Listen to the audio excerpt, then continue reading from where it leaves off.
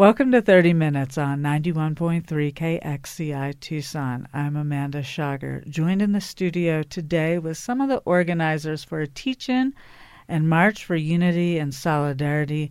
The event's taking place on Friday, January 20th at Old Main. With me today are Suzi Dovi, Associate Professor of the School of Government and Public Policy at the University of Arizona, Phyllis Taoua, Associate Professor of French and Francophone Studies at the U of A in Tucson, and Denis Provencher, Professor and Head in the Department of French and Italian and Affiliate Faculty at the Institute for LGBT Studies. What was the impetus for a Teach-In? You don't hear about Teach-Ins that much. As we were contemplating the incoming administration and how our lives might change, how America might change, we were just thinking about how to proceed as intellectuals, as professors, as citizens.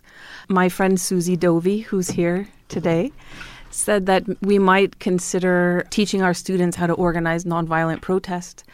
And I thought that was really a compelling idea. And then the idea for the Teach-In actually evolved as a conversation, absolutely a conversation. Suzi and I talked about a Teach-In. We talked about different topics. Then we got into conversation with Monica Casper, and the idea of the march was added on. And then once we added the march, we thought, well, then maybe a concert. And then Leanne Hernandez was brought in from the YWCA. That's the core committee: Suzi Dovi, Monica Casper, Leanne Hernandez, and me. And then there's a number of professors from across the University of Arizona campus who are participating in the Teach-In. It evolved through conversation. I think the real issue was there's a lot of uncertainty and fear about what this new administration is going to bring. So thinking as a political scientist, what does the Tucson community need to know about? And we don't know if Trump is really going to follow the formal and informal norms of being a public servant. And because he's had no experience as a public official, it really is uncharted territory. And so as a result, how can citizens really evaluate whether the United States will be great again if they have no sense of history about the Ku Klux Klan or racism in the United States? Or how can you think about whether Islam is a threat if you're sort of thinking through these concepts that are wrong and illusion? The conversation was, what do citizens really need to know in order to be able to, one, live up to democratic ideals, but also to protect our democratic processes? So, for instance, one of the things which Denis is going to be talking about, it's not just knowledge, although that's why I think the speakers are predominantly professors from the University of Arizona. We're also thinking about things like how to report a hate crime or how to engage in nonviolent disobedience. One of the things to imagine is what happens if ICE comes to a classroom and wants to deport a student. What should the response of other students be? What should the response of a professor be? What should the response of the administration? How do we want to participate or not participate in potentially unconstitutional laws? As Suzi and Phyllis said very well, and as a newcomer to the University of Arizona, what I've learned is that faculty are teaching the future citizens of the country. And one of the missions of the University of Arizona is a statement about 100% engagement of our students who become future citizens.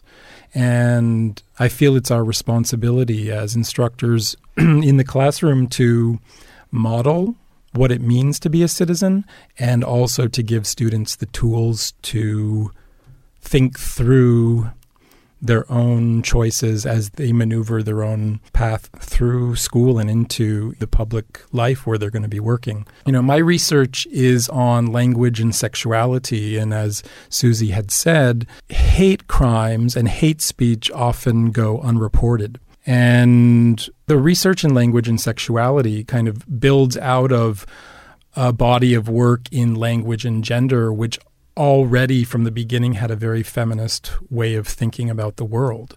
And sexuality, language and sexuality is another paradigm to help us think through the silences within the media, within public discourse about certain minority groups that get erased or that become subject to kind of symbolic violence through verbal and nonverbal aggressions. And using everyday speech in our classes, I think, is an effective way of showing students how to read the world around them and also think critically about the way that people are talking about various groups. I agree 100% with what Denis just said, and especially the idea of 100% engagement with our students. And that actually has two dimensions. Definitely, we have to, cultivate an active sense of citizenship among our students. And I think also, the U of A is a land-grant institution, so we have a duty to engage the community, more broadly speaking, but they're of the same piece, right? They're very similar in terms of our mission to the student body and to the community in Tucson, more broadly speaking. That is why our lineup of speakers for the Teach-In is varied. And if I could just go through and say what we're covering, it would be a good idea. So at 9 o'clock, Judith McDaniel will be speaking on the importance of an informed citizenry and the public voices of activists, the importance of public voices for activists. At 10 o'clock, Janine Relly will be talking on fact-checking and journalism. At 11 o'clock, Enrico Trevisani and Zaira Olivier will be speaking on youth organization, DACA issues, and sanctuary status. And DACA issues, for those who may not know, deferred action for childhood arrivals. So what other people call dreamers, students who are enrolled in school. At noon, Maha Nasser will be talking about how to deconstruct myths of Islam. At 1 o'clock, Nina Rabin will be talking about immigrant rights and the United States law on these issues. At 2 p.m., Tuena Stepto will be talking about the history of the KKK and white nationalism in the United States. At 3 o'clock, Denis Provencher and Annette Joseph-Gabriel will be talking about hate speech, what it is, where it's happening, and how to report it. And at 4 o'clock, Phyllis Taoua, will be speaking on organizing nonviolent protest, history dynamics, and how to do it. All of these issues are relevant in different ways. They intersect, but they're part of, a university's role in educating students and the public more largely. This is Suzi Dovi. As a political scientist, one of the things that we know is that the reason you need democratic forms of governance is because that people disagree. If we all believed in the same thing, it would be no problem if we had a monarchy or an aristocracy. We need democratic procedures to fairly adjudicate between political conflicts because we have differences. And one of the things that increasingly find is that we live in our own echo chambers. I feel like students can spend the rest of their lives talking with people who agree with them. But the university is an opportunity to learn how to be a democratic citizen because you're forced to talk to people who you disagree with. And I think one of the things that's been really horrible is how our politicians have been really poor models at describing people who disagree with us as our enemies. Democratic citizens are not enemies. They're opponents. They disagree and disagree passionately. But at the end of the day, it's really important to peacefully disagree. And I think that's why we have the nonviolent piece, which is empirically, there's always debates like which is more effective, going violent or going peacefully. And one of the things is if you want sustainable political change, the reason nonviolent campaigns work is because you actually have to reach out to the broader community. And I think that's what the Teach-In is trying to do. We're not trying to preach to the already converted. We actually want people to think about how can you identify when a democracy has gone wrong. One of the things I look at is how totalitarian governments are increasingly using democratic institutions as a way to reinforce their legitimacy. That means democratic institutions are a form of domination, not a system of legitimization.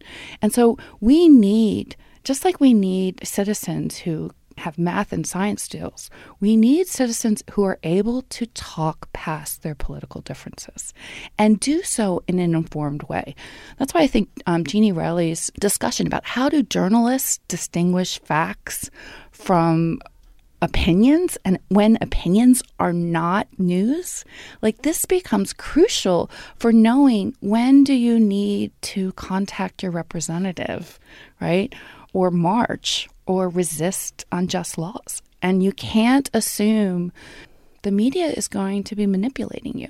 It's not just thinking critically, it's actually being a constructive problem solver. That's crucial. And I think that this Teach-In is designed to not just think critically, but to think constructively. You're listening to 30 Minutes on 91.3 KXCI Tucson. My guests today are some of the organizers and presenters of a Teach-In and March for Unity and Solidarity. The Teach-In is taking place at Old Main from 9 a.m. to 5 p.m.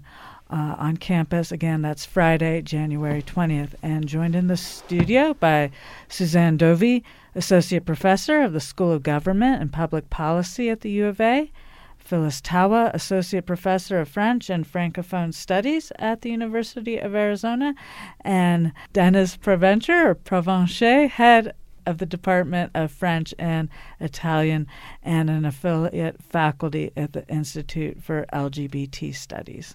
Realistically, do you feel that the people who are going to come to this Teach-In are going to want to be educated or have differing viewpoints? I'll answer that. I've been teaching 20 years. And when you first start out, I think a lot of the emphasis is on yourself and your preparation, and you're very self-absorbed in terms of how to be a teacher. As you progress over, 2 decades of teaching, I think you become more attentive to the students and to what they want, what they need. And in the last year, I have felt as an instructor, as a professor, as an educator, the need to create on my D2L, my Desire to Learn learning management system, a file called Civic Engagement, Notes on Civic Engagement, because when these issues come up in the classroom, my students perk up, they're interested, they want to learn, they want information. I mentioned, for example, the history of the Electoral College. A historian at Yale University has a book out on the Constitution, and there was a very informative piece in Time magazine on the history of the Electoral College, and I referred to that in the course of conversation in the classroom, and my students wanted to read it. Would you send us a copy?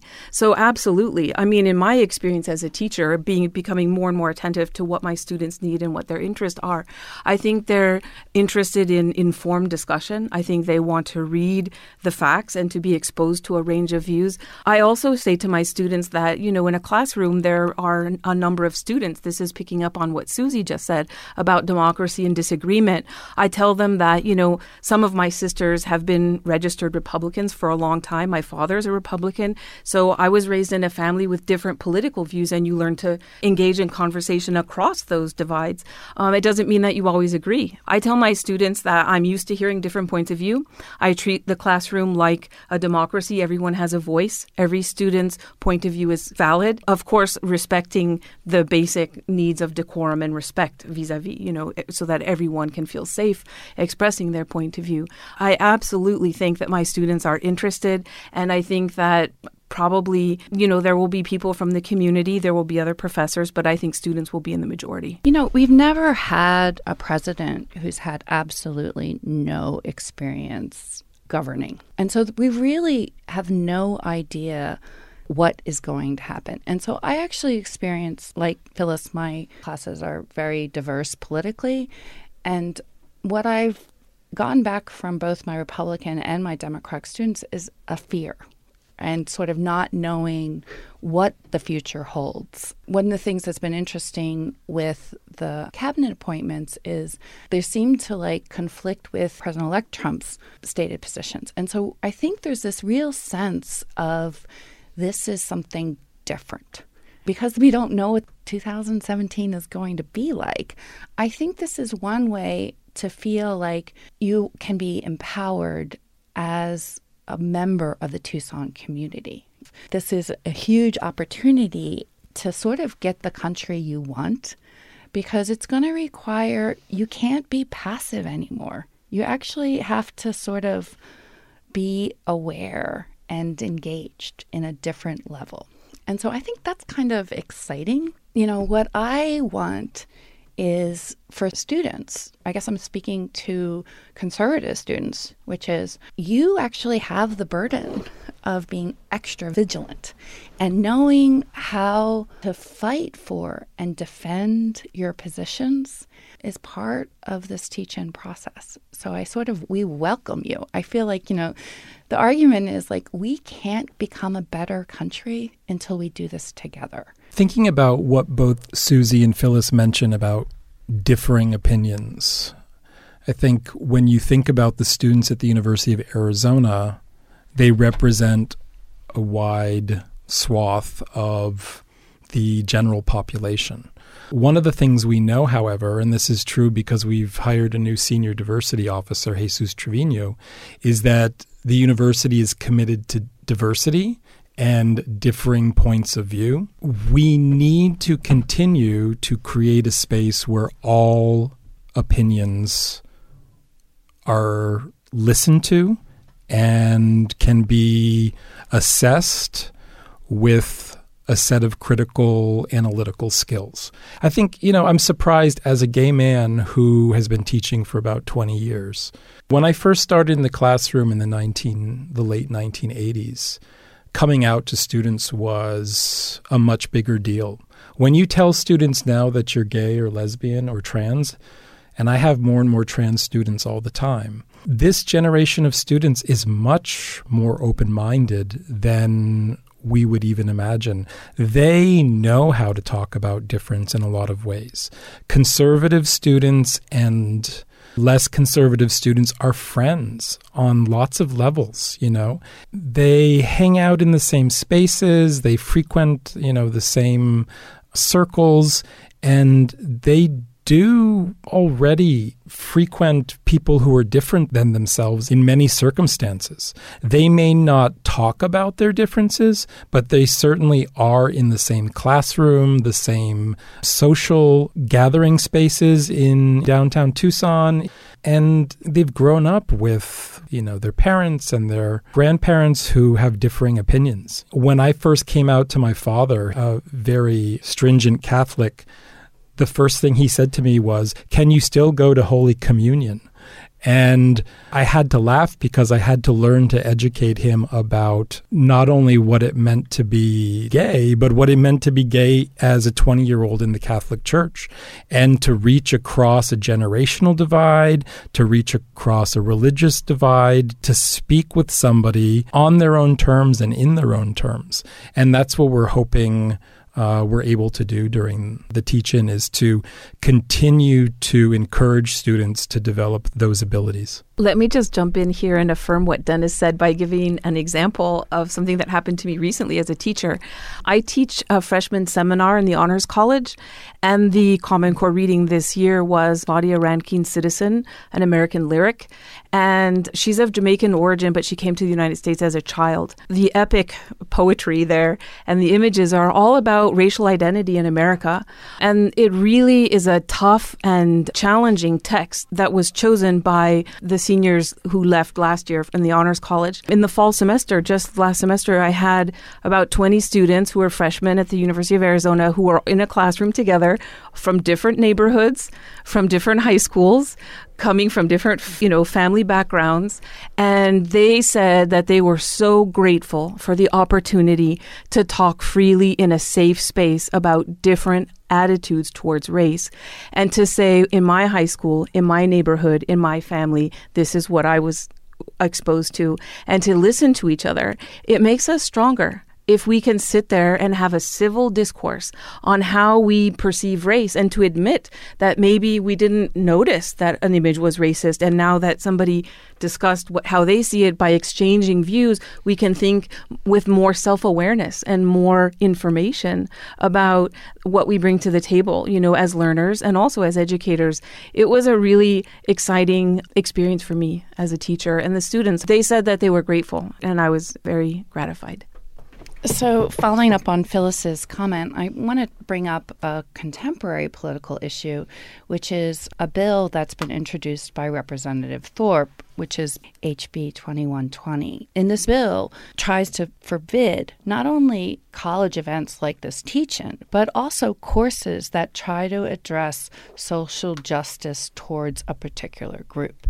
In other words, instead of providing a safe space, as Phyllis said, where you can discuss difference honestly and civilly and agree to disagree, what they're doing is making those conversations go underground, which we know people, even though Denis says that people experience, I think it's actually very hard to have informed and frankly bringing the expertise of the academy into our analysis. I feel like Americans often have a form of collective amnesia about their past, about the world, and this is where having conversations that are led by faculty members who are used to leading these kinds of conversations can be incredibly helpful. As we think about like globalization and complicated economic circumstances, and honestly, the kinds of problems, moral and scientific, that we are going to have to face, we cannot do this without a sensitivity to differences, right? And knowing how you sound to other people, or knowing, honestly, how to use the law as a form of protection is really crucial, again, to being an engaged citizen. I think that a lot of politics are probably very, very boring. And I often say, like, politics should not be the main focus of your life, but you need to know when it has to be, right? And when democracies typically commit suicide, and they're often sold out by our elected officials. So if you look at transitions to authoritarian regimes in Latin America, they're killed without a whimper of protest. And so one of the things which we've seen is, and I think about this all the time, like, one, Americans often are ridiculously ignorant about their constitution. So like, a constitutional protection against the separation of church and state, or, there's no privacy in the Bill of Rights explicitly mentioned. And so what they think is there is not, right? And what we know from the past is every advancement has been fought hard for, and that rights can be won and lost. If you look at what happened to Reconstruction in the United States, you see African Americans getting the right to vote, being elected officials, and then becoming oppressed under Jim Crow laws. There's no guarantee that democracy will continue on some sort of linear progression, getting better and better. What we see is that our history is one step forward, sliding back, one tiny step forward, and it comes through average Joe and Josephines fighting for those advances. Perhaps one last anecdote that's personal in nature. I was at a meeting for campus youth setting up this Teach-In, and there was discussion of, if people resist, how to behave and to make sure that it doesn't turn violent, which is definitely not something we want. And I mentioned to my colleagues that there's an incident that happened in Marana Unified School District. One day my daughter came home, who's going to middle school at Marana Middle School. She said, "Mama, look at this." I said, "What is it?" It's a newspaper story. I think it came out in the Arizona Daily Star about Confederate flags being banned in all of Marana Unified School District because there were so many students at the high school wearing them as capes that they became disruptive and they could no longer fulfill their mission to educate students because of this form of interruption, basically, of what people were there for. The story also talks about how the boys who had those flags took their trucks off campus and then set up shop across from the high school, insisting on still showing the flag, even though it was formally banned by the high school. The article also talks about how the administrators wrote to parents and said, "Don't send your kids to school with these flags." So this fits the topics of one of our speakers who's in the history department, Tarina Stepstow. And what her research shows is that you can't really understand the rise of the Ku Klux Klan and white nationalism, unless you see it as a reaction. It's a reactionary movement to Black progress. We can see the ways in which minorities are increasingly being targets of violence, and as well as the way that it's become acceptable that the Ku Klux Klan endorsed Trump, right? And so you can't really understand that rise unless you recognize how it's not simply that the U.S. has a tradition of having hierarchical beliefs and ascriptive characteristics. It's also that these groups get more power when vulnerable populations make advancements. So in this way, we can sort of understand, why does Trump promote, how does he gain popularity? By being really the voice of the birther movement. Right. And so there's something about the way in which this new administration seems to toy with really un-American ideas. And un-American ideas in the sense that they do not support political equality. They do not support the freedom of Americans. And frankly, they make this country scary. We'll have to leave it there. You've been listening to 30 Minutes on 91.3 KXCI Tucson.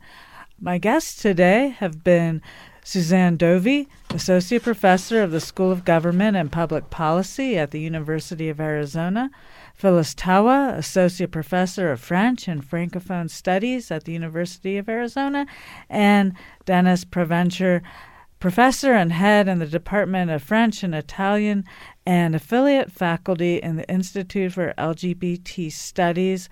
All three and others are organizers and faculty involved with the Teach-In and March for Unity and Solidarity, taking place on Friday, January 20th from 9 a.m. to 5 p.m. at Old Main at the University of Arizona, along with a march onto El Presidio Park with music to follow.